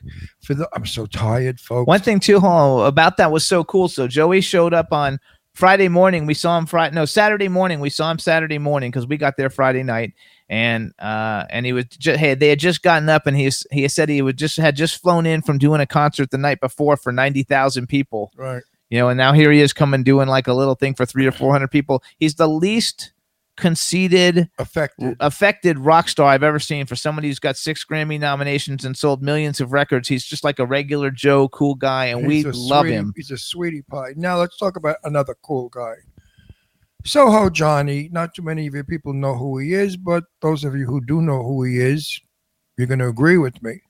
I became very close to Soho this trip. We shared limos together. We had a lot of downtime, private time to talk and find out about his life and my life. And I've got to tell you, this man has a heart bigger than anybody I know. He is so caring of the world, and he wants so much to raise money for his causes, which help everyone. And I'm saying everyone, not just certain people, but everyone on the planet. His benefit. Soho Johnny is just a terrific guy, handsome, talented. He's got a cute little song out. I don't care for his song, but he's doing a good job singing it. Now he told me he's going to sing original work of his music that he and some big shot are creating. So that should be a big plus for Johnny. I always felt that when somebody does a cover meaning somebody else's song, you compare it. How can you do Faithfully or anything that Johnny Mathis has sung? Don't touch it because it belongs to the singer who made it famous. And Johnny agreed. But Johnny went out of his way, cost him money and time and effort, and all of us loving him so much, we all flew in and supported his benefit, and it was a great, great success. And a lot of people are going to be happier today than they were 3 days ago because of my buddy, Soho Johnny Pasquale. He's fabulous, and he was so warm. He's family, he's like family. And well, that's what fabulous. He said to me in the limo. I said, Johnny, how can I thank you so much for your kindness and your generosity? You've been so good to Jimmy and I. He said, hey, Ron, we are family. And I said, good. In Italian, that's important. When an Italian tells another Italian, siamo famiglia, that's what it means in Italian. Siamo famiglia. We are family. And that's why I love this song so much. And Kim Sledge. So the whole evening just tied together. So then after, so there was some standout performances. One of them was Krisha Turner. One of them was Kim Sledge. Then Ron's cousin, April Rose Gabrielli, she performed. Let me tell about this. Come on. I'm not a great lover of what goes on today with jumping and music and screaming and tattoos and spears and rings and weirdnesses. That's not my deal. So when she got on the stage, I figured another one of those screaming brats. No way. Her choreography was fabulous. Not because she's my cousin, but her voice is absolutely fabulous. And as far as I'm concerned, again, not because she's a relative, she was my highlight of the evening, even better than Kim Sledge. She rocked the house. And that little fella she works with, what's his name? Kulik? Yes. My God, is he wonderful. And can he sing? And his choreography. So, there's a lot of young kids out there today who are really talented. And they're not necessarily doing all that weird stuff which covers their talent. So if you guys go on my Jimmy Star official Instagram, I actually videotaped the whole Kulik and April Rose Gabrielli thing. Oh, it's Kulik good. was so good. He Yeah. had the audience jumping around. He jumped off the stage and ran through the crowd and jumped on the bars. I mean, he had so much energy. And then, you know what I found impressive is when you are singing a note, you cannot jump because your voice will go, oh, you know, you'll yodel. And he was able to control his voice as he was leaping from furniture to stage. And that's an achievement in itself. Now, I understand that the person who represents my cousin said to her, less makeup, less glitz, more talent. And that was good advice because she doesn't need the big crazy hair and makeup and whatever. Talent comes out. And she was so good, and she performed a song we hadn't heard yet, and then she performed her hit, Do You, which right now is number 27 on the adult contemporary charts. You guys should all Google it. It's one of the most Shazammed, if you use the Shazam app, it's one of the most Shazam songs in the world right now. And she was so good. And then another one who was really good, I don't know if you guys remember back when we went to L.A. the last time, Arrow Rose, with the girl who lost her mother during 9/11, she came up and sang her Damaged, which is her premiere first single she's ever released, and it was the first time she had ever performed in front of a crowd. And so she performed for 500 people on the very first time she ever performed. She was nervous going up there, but as soon as she got up there, all the nerves went away, and she killed it. No, she said before she went on stage, she said, Ron, I'm so nervous. I'm so nervous. I said, if you go up there and act nervous, I'm going to come up on the stage and throw you off. I will push you right off the stage and say, ladies and gentlemen, she's too nervous to perform. She said, you would do that? I said, you bet I will do that. So don't you dare be nervous.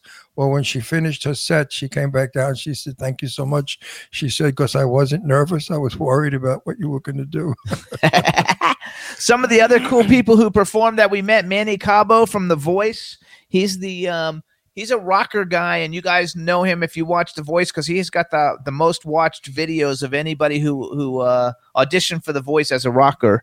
And then we hung out with Felipe Rose from the Village People who performed his new song. He was on the show last week shortly, and he gave me one of his feathers from his feather thing that he wears as the Indian from the, so now the we Village know, People. We know Randy and we know Felipe. Yeah, Randy Jones and Felipe Rose. Two people from the Village People. But Wendy Stewart, my God, looking absolutely stunningly gorgeous. Oh, yeah. Beautiful dress she had on, and her hair was done by Mark Diolis, and it was magnificently done. And she didn't stop rocking, dancing, running, going, doing, hugging, photographing. Where that broad gets her energy from. And her husband, Alan, was there. Alan was there like me in half a coma. Alan and I were being led around like the ancient ones. And Wendy was just flying like from Peter Pan, Wendy. And we saw all our friends. Ike Avelli was there. Oh, it was so good to see Nick Ike. Lyon. I haven't seen Ike in a long time, and Nick was so good to see. It was just Nick Lyon. Who else did we see? Mark Alwis, and Billy Hess, and Eileen Shapiro, of course, who I love and adore. Eileen's one of my dearest friends. Las Vegas singer Chris Ruggiero was there. Right. And a crowd, a lot of people in the crowd, famous people in the crowd. Lottie Da from Leather and Lace, which right. big disco group. And I was in the back resting and trying to calm down a little bit with Mickey Burns. Mickey and I TV host Mickey Burns and I were back there giving some good advice to a young kid who's getting a radio show, or was it what we have, whatever that podcast.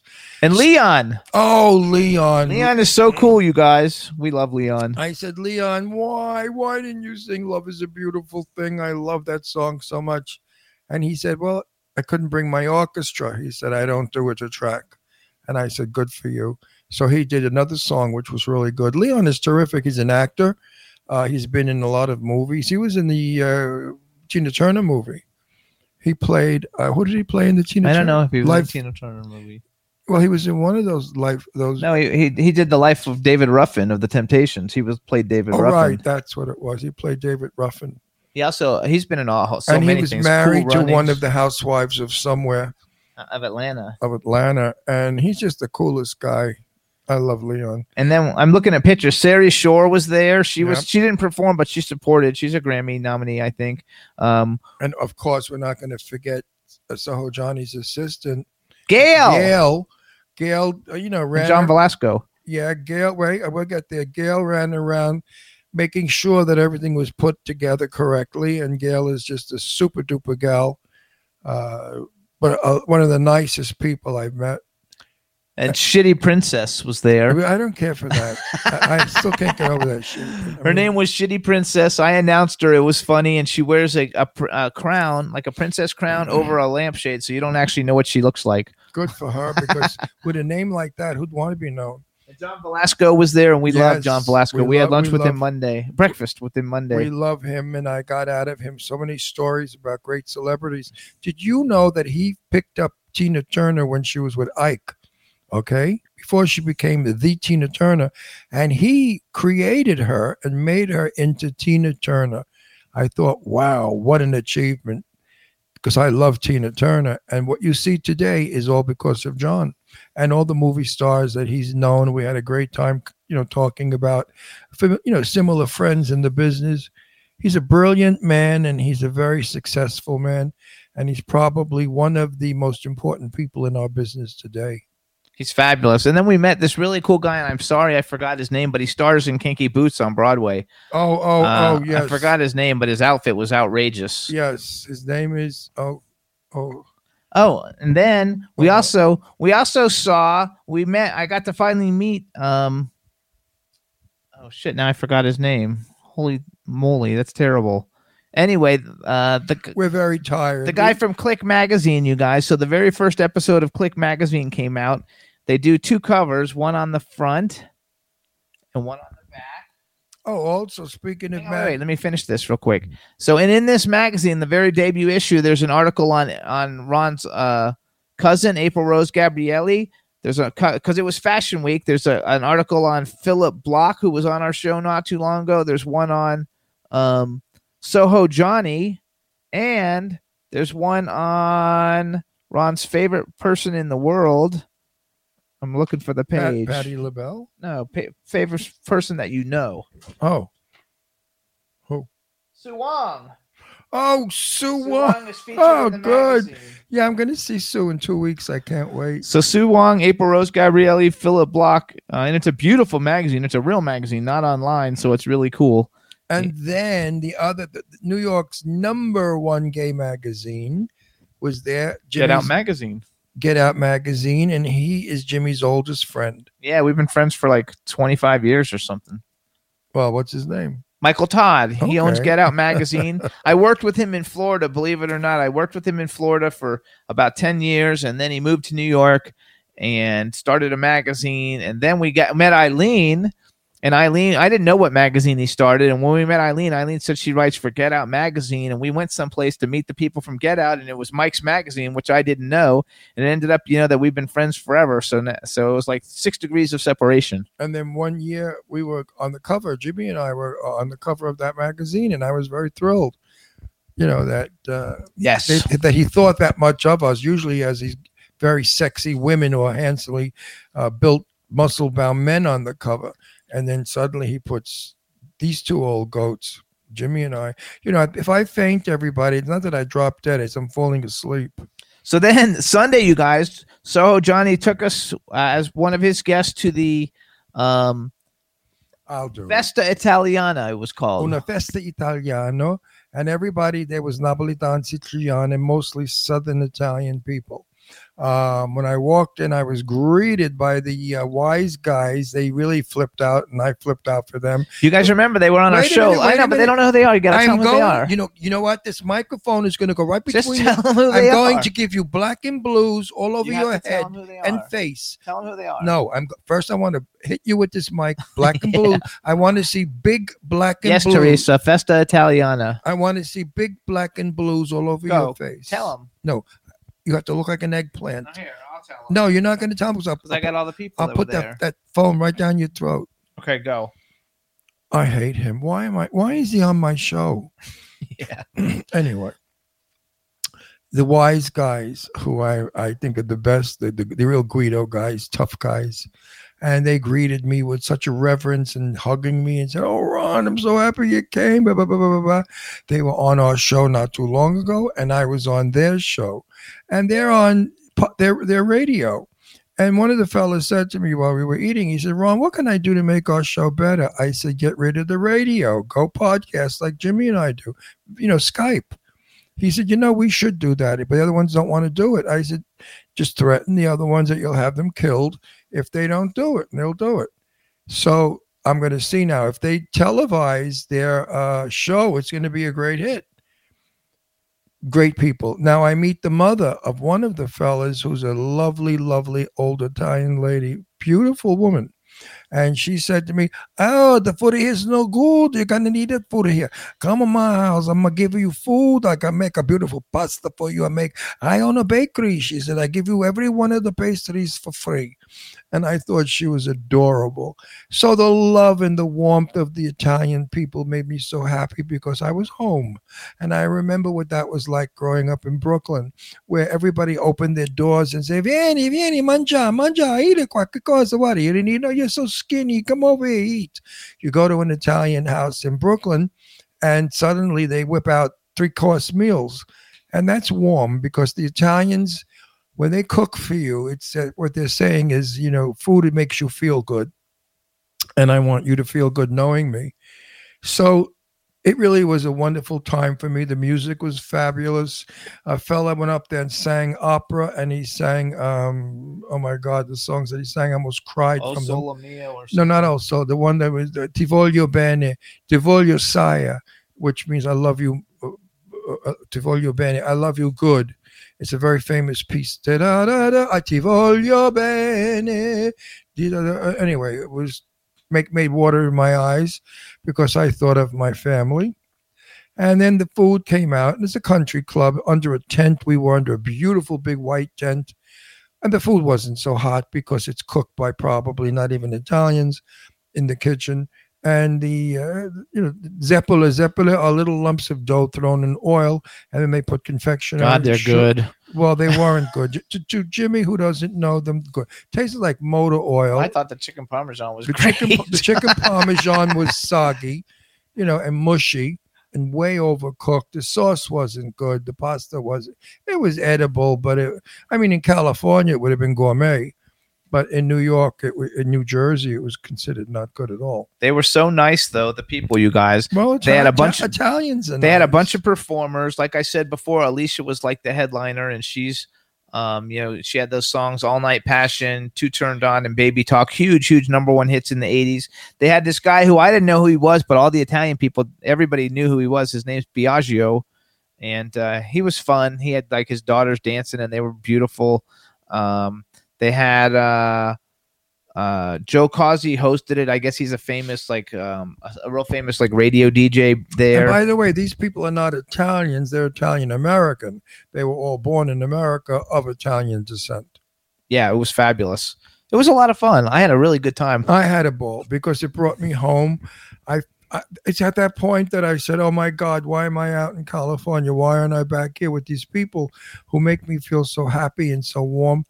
Well, then I thought about it and I said, yeah, but they're not in my business. And I have to say and live where my business is, and my business is in California.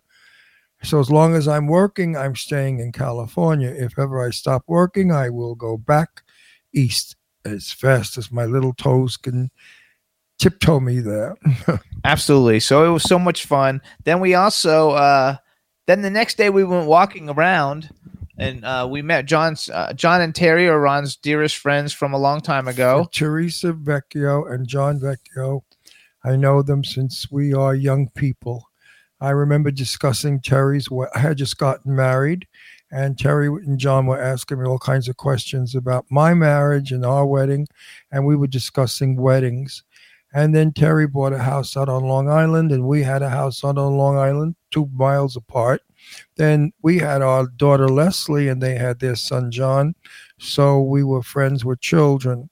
Now our children are grown-up people, and our friendship continues. We fight, we kill each other, we yell, we scream, we don't talk to each other for a few weeks, and then we talked like it never happened. Real friends you don't lose.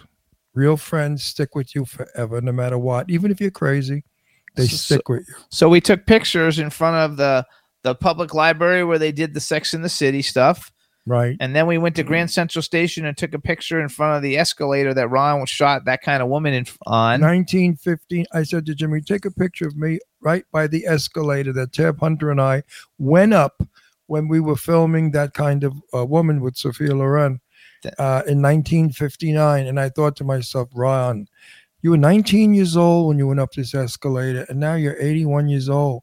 Where the frig did it go? Oh my God, it went so quickly. Then we, from there, I had a meeting and we went to a business meeting. And then after that, we met Terry and John and we went to Tavern on the Green and had lunch. Which is all done over. You know, for a while there, it was like it lost its value and they had busloads of tourists coming in and it was like crappy.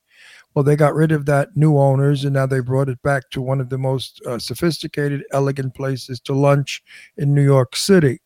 And we ate out in the garden. The Crystal Room, of course, no longer has those beautiful multicolored crystal chandeliers or the fabulous fabric on the chairs. They've ruined it by making it very mid-century, which doesn't work because Tavern on the Green is not a mid-century building. But the garden is lovely with the lights and the plants. No, it's really a lovely place to have lunch. It was great. We loved it. Not cheap, but worth it. Then we went walking around Central Park. And then as we were walking out of Central Park, I took a picture. It's called the Dakota, right? The Dakota is where Lauren Bacall lived and my buddy Peter Allen, and where John Lennon was shot, unfortunately. And also they filmed Rosemary's Baby. Yes, they did. The movie Rosemary's Baby, the original one. That's what they did there. It was super, super nice. And then we didn't want to end the night, so then we drove down to Little Italy and had pizza in Little Italy. Which was the most depressing thing for me in the world. I remember Little Italy when friends of ours owned restaurants down there. Mary Puglio and her husband owned Puglio's restaurant, which was one of the best Italian restaurants down there. They're all gone. They're all, passed away. Asians took over all of Little Italy now. There's only 2 blocks of what's Italian, and it's not really Italian anymore. We ate food. It was horrible. The chefs are no longer Italian. They've all left those restaurants. Now they're other people, and their cooking is not real Italian like it used to be. So Little Italy has lost its value. Most of the things that I found in New York that I remembered are gone. And that's why when people say to me, did you enjoy New York? I say, well, not really, because it's not my New York anymore. My New York is long gone, and the people in it have left or have died. So New York City is a new city of new immigrants, new ways, new food, new language, new custom. And I'm just not a part of it because I'm from the old school. So I will work in New York, do benefits or whatever it is, but I'm never going to move there because it doesn't belong to me anymore. All young people. There's hardly any old people left in New York City. Upper East Side, maybe. But anyway, that's it. It's millions of all the young guys are good-looking young guys. They're all gym bunnies or whatever. They all have nice bodies because they go to the gym, and the same thing with the women, the girls.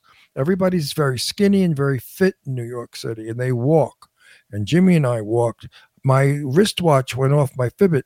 It went off and exploded. It said 10,000 miles and 10,000 steps. 10,000 steps. And rockets went up in the air. First time that ever happened, because in California, we drive, we don't walk. So what we're going to do real quick, you guys, so you guys know Twiz and White Piece wrote the Jimmy and Ron song. I don't think, because we were never allowed to play it, that we've ever played the whole song. But so we're going to actually play the music video for it now that we get to play music and videos, and so far nobody's shut us down.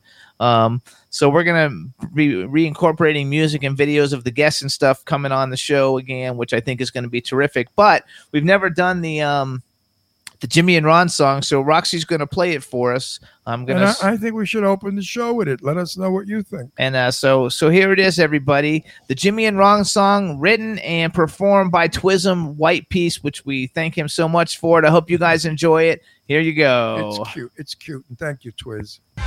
So right can turn out to be so wrong. Yeah, we in the mix episode. Here we go, the Jimmy Star Show with Ron Russell. Interviewing the hottest, newest, and truest of today's celebrities. Make sure to subscribe so you can get notified weekly. Jimmy Star, he's the king of cool. Ron Russell, he's a gorgeous dude. Chat room is live and you would be a fool not to vibe with us at the Jimmy Star Show with Ron Russell. So come watch it live on W4CY Radio. Miss some past episodes, download on iTunes. The Jimmy Star Show with Ron Russell. It's the Jimmy Star Show with Ron Russell.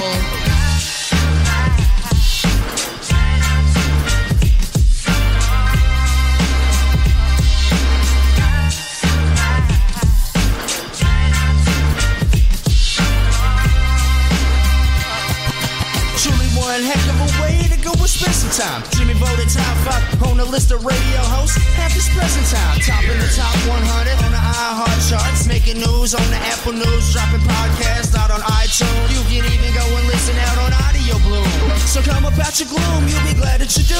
Start whistling a tune when you spend the afternoon with the Jimmy and Ron. As soon as they come on, you will know by the song. It's called the Jimmy and Ron song. The Jimmy Star Show with Ron Russell. Hey yo, you can never go wrong.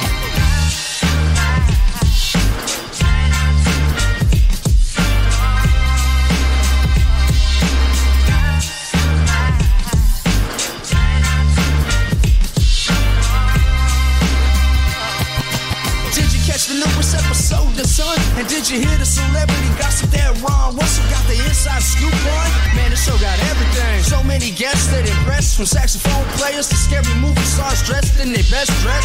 Red carpet rollouts, Jimmy Star brand on the chest. So take the pic, quick flash a grin, make the camera click again. And if you missed anything and need to go and catch up, hit the website JimmyStarWorld.com and go and get your read up.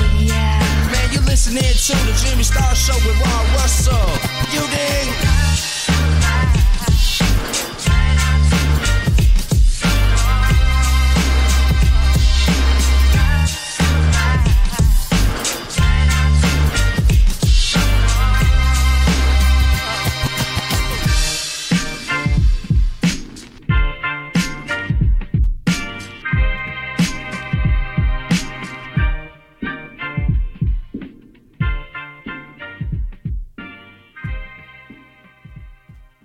Jimmy and Ron song by Twiz and White Piece. I freaking love it. Everybody in the chat room loved it.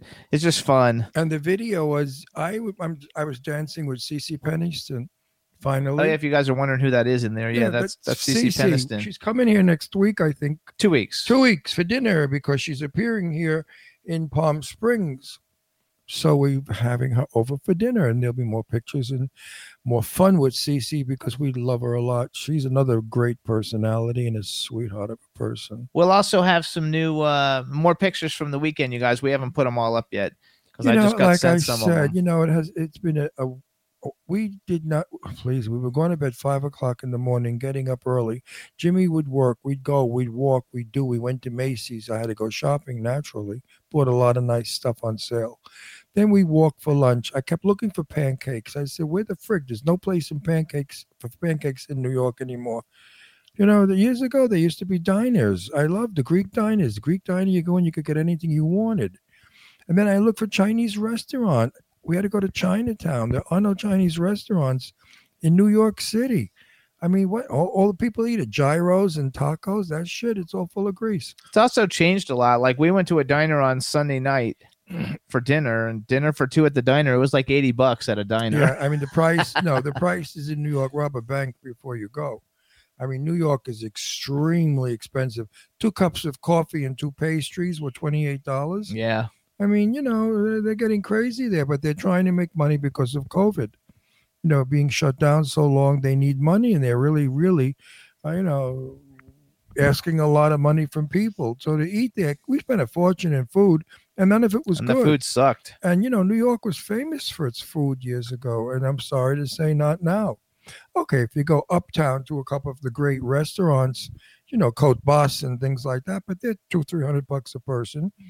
And a little bit of food, and I was hungry. So I don't think that there's great food in California, and I don't think there's great food in New York anymore. Long Island, Brooklyn, of course, and the Bronx has the best of everything, the best food, the boroughs of New York. But actual city of New York, Well, we wanted good pizza. So the pizza that we had sucked. I wanted Ray's Pizza, and they said Ray's Pizza was sold, and now it's like pizza, taco pizzas or something. They make it. It's like they put taco stuff on a pizza. I said, no, I want like old-fashioned Italian pizza. I don't want Mexican pizza. But and then we wanted Chinese food, but we didn't want to eat the Chinese food in Chinatown because it didn't look so. No, that was good. That was stupid thinking when they said they eat cats and dogs. That's nonsense. Chinatown always was a little skeevy looking, but the restaurants are just as dirty as any other restaurant in New York, or just as clean. Cockroaches are all over L.A. and New York. I mean, you can't. The cockroaches in New York are they're there. Rats are there also, especially with the subway being flooded. All the rats came up from the subway and they were running wild in the streets. So, yeah, you got to watch out that you don't eat rat crap or roaches. So it's not, eat home. I do. I cook. I know what I'm eating. I know what I'm using. I mean, like some of the food, they use motor oil. It tasted like my mouth was greasy for hours. But in spite of all the changes that New York has made, and not necessarily for the better, but it's changed. It's still a beautiful city to see. And if you override the crap that I just talked about and go to the museums, they're fabulous, or opera or the theater. Theater's still wonderful. And it was Fashion Week while we were there. Yeah. The Met Gala was going on. I would have, if I didn't want to be seen as a tourist, I would have loved to go seeing everybody like coming in for the Met Gala. And a friend of mine said, would you move back to New York? I said, yes. If I lived on Park Avenue and maybe 80th Street, and if I had a chauffeured limousine, and if the limousine picked me up and took me to all the most expensive restaurants and to shop at Ralph Lauren and all the Versace and Dolce & Gabbana on Madison Avenue, and at night, if I could go to theater or the opera or the ballet and have dress up, yeah, sure. Who the hell wouldn't live in New York? But if I have to go to New York and ride a subway, walk in the street, jump in urine puddles, nah, I'll stay in California. Visit once in a while. Visit. I like California. It's funny. When I'm here, I want to be there. When I'm there, I want to be here. Do you guys ever have that feeling? You don't know where you want to be? So you go to both. But right. I love New York. It's my hometown, and I always will love New York. I want to thank everybody, too, who came in on all my live streams, because I did a whole bunch of live streams, and a lot of the people in the chat room, B. Claudia and Teresa and Dawn Hinton, who's not there. Hi, Dawn. She's having like a procedure done today, so hope everything is good. She's getting a shot. What kind of a shot? Some kind of a shot for her neck, because she's got a broken neck or something. She wrote me this morning. She said, today I get my shot in my neck. And I wanted to say, I give Jimmy a shot in the face every morning. Yeah. Because he annoys me. But I want to thank everybody who who was live part of the live stream. It really was a lot of fun, and it's the first time I've ever done it for such a long time, so everybody could see what was going on. And I want to thank everybody who watched all the videos, because I got like 500,000 plays over the time we were gone on my Instagram. And I want to reiterate, I am not mean to Jimmy, for real. We do it for fun on the show. If you knew how well I take care of Jimmy, you wouldn't believe it. I cook for him. She also told you, though, you got to remember, she said that she thought you were mean at the beginning, and then as the show went on, she thought you were funny as hell, and it was terrific. I know that, but I don't want anyone to get the impression that they want to show the watch, so when Dawn watches this, she'll see it. No, honey, Dawn, this is my Stay Alive watch. It's my Fitbit. What the fuck ever it's called. I wear it now because I check my heart rate. I just found out, I was in Central Park, and there were 3 or 4 women doing exercises. So I went in and I started exercising. You could do this in New York, people don't care. And I began exercising with them. And then I said less than a minute. Huh? You have less than a minute, so tell it quick. Anyway, I told this lady that I had a triple. She said she had a triple, and it takes 2 years before it heals. And I thought, oh, my God. But I did speak to everybody in the street. Jimmy will tell you. I'm old New York. I spoke conversations with everybody, and they were so friendly, and they loved it. We were down in Ferrera's pastry shop in the Little Italy, and there was this young fella, nicely dressed. Jimmy said he had $300 sneakers on, and I guess he was trying to hit on the old gay man. He said to me, "Oh, I'm homeless. Could you buy me pizza?" I said, go to Macy's. They're hiring. Look at you. You're young. Go to get a job. You won't be homeless anymore. I said, I'm not homeless. Why? Because I work. Smarten up. Get a fucking job. And he just gave me a dirty look, like I said bad things to him. Anyway, that's We New gotta York. go. That's today. The world is crazy, but we're in it and we love it and we got to make the best of it. So we want to wait a minute. We gotta go. We think positively. We don't do any silly stuff like suicide. That's just shit we don't do. And we just go, we roll with the punches, kids, because it's called life. We want to thank everybody. And life is wonderful. Don't give it away. We got to thank everybody in the chat room. Thank our guest, David Chokachi. Thanks, Barry, for setting it up. We want to thank our new engineer, Roxy. She's so wonderful. Thank we love you, her to death. Roxy. Yes. So you guys all have a wonderful weekend, and we'll see you guys next week. And I'll see you on social media. Bye, Pat, Goddess, Cindy, Teresa, B, and everybody in the chat room. And I'll be back. Angela. I'll be back to my crazy self next week when I'm rested and I've slept. Backpack John. All right, bye, everybody. Bye, see you next everybody. week. Bye. Woo. Can try not to get so wrong. Yeah, we in the mix. Yeah, we in the mix. It's another episode. Here we go. The Jimmy Star Show with Ron Russell. Interviewing the hottest, newest, and truest of today's celebrities. Make sure to subscribe so you can get notified weekly. Jimmy Star, he's the king of cool. Ron Russell, he's a gorgeous dude. Chat room is live and you would be a fool not to vibe with us at the Jimmy Star Show with Ron Russell. Come watch it live on W4CY Radio. Miss some past episodes? Download on iTunes. The Jimmy Star Show with Ron Russell. It's the Jimmy Star Show with Ron Russell.